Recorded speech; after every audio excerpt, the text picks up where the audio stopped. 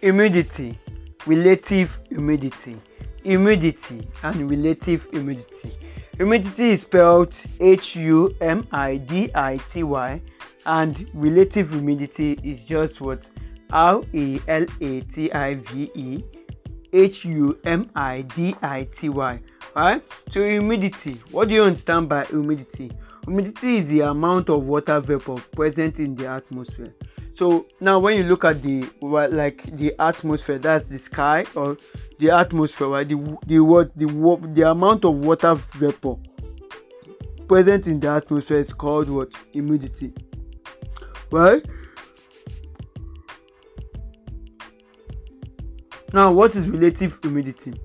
This is usually expressed as a percentage and it is defined as the ratio of the mass of water vapor present as the ratio of what?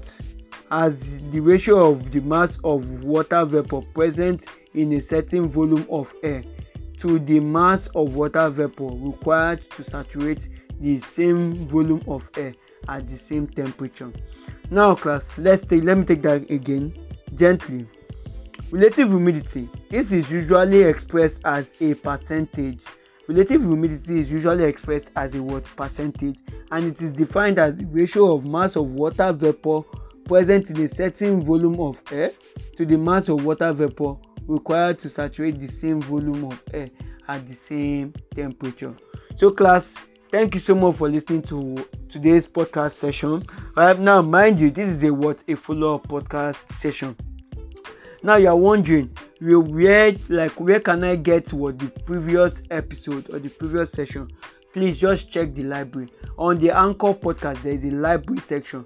Go to the library, check the library. You'll find all our daily activities, right? Our daily activities as a podcaster, right? So you'll find out that on the 21st of June, we've talked about, on the 26th of June, we talked about vapor pressure, saturated vapor dew point.